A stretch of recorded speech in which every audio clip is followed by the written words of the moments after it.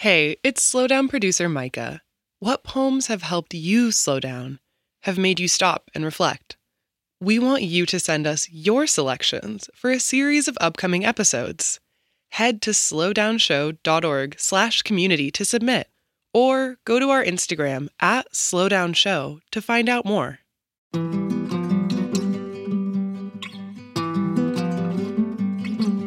I'm Major Jackson, and this is The Slowdown.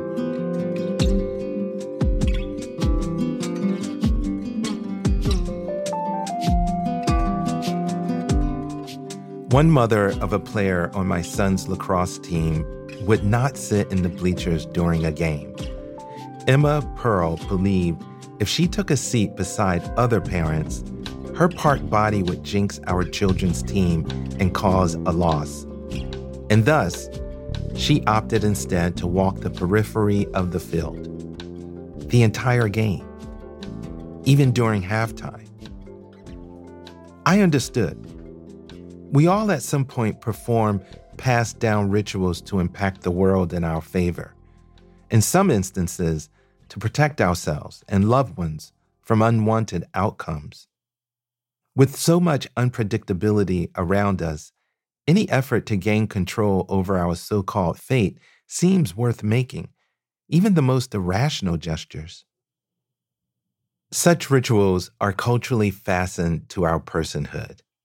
I come from a people who do not split poles, who toss salt over their shoulders, and who constantly knock on wood.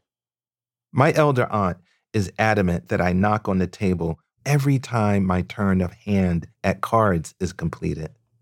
When speaking about the dead, my uncle makes sure to hit his fisted hand on any object that looks grainy and some shade of brown. If I say something along the lines of, I've never broken a bone in my body, with visions of me falling off my bike, my family urges me to knock on wood and to stop testing fate. One theory is that the practice of touching wood has its roots in the medieval belief that trees contained spirits that positively intervened when summoned. Today's poem continues this faith, that we can somehow protect ourselves by acting out instinctive customs against bad news or fateful tragedy. A Funeral Ending with Beyoncé by Charisma Price. For Tracy and Ariana.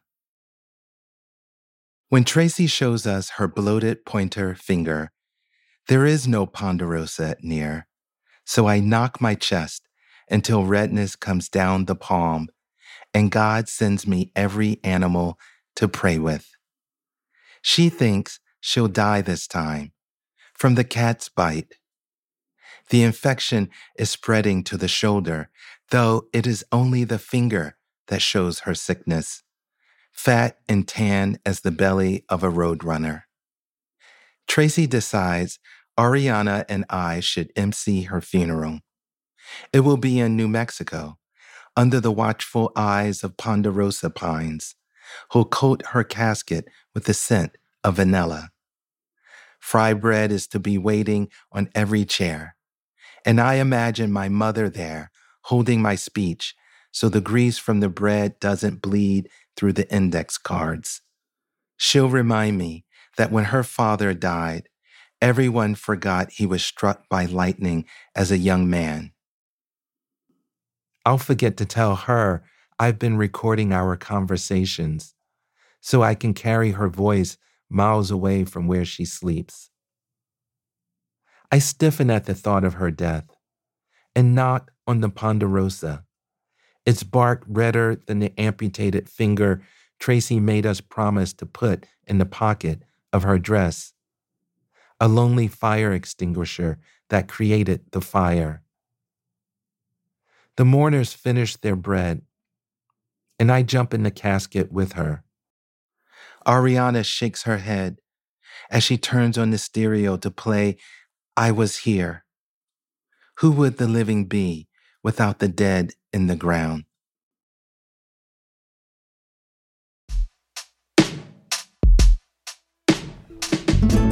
The Slowdown is a production of American Public Media in partnership with the Poetry Foundation. This project is also supported in part by the National Endowment for the Arts. On the web at arts.gov.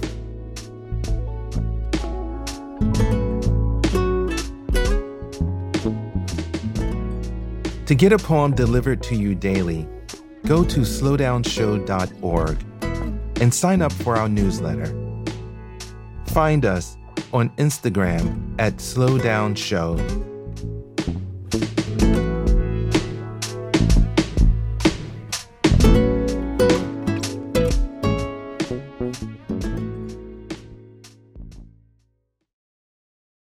At a time when information continues to come at us faster and faster, sometimes you need to hit pause and rewind. NPR's Throughline takes you back in time to the source of the news stories filling your feed. Find NPR's Throughline wherever you get your podcasts.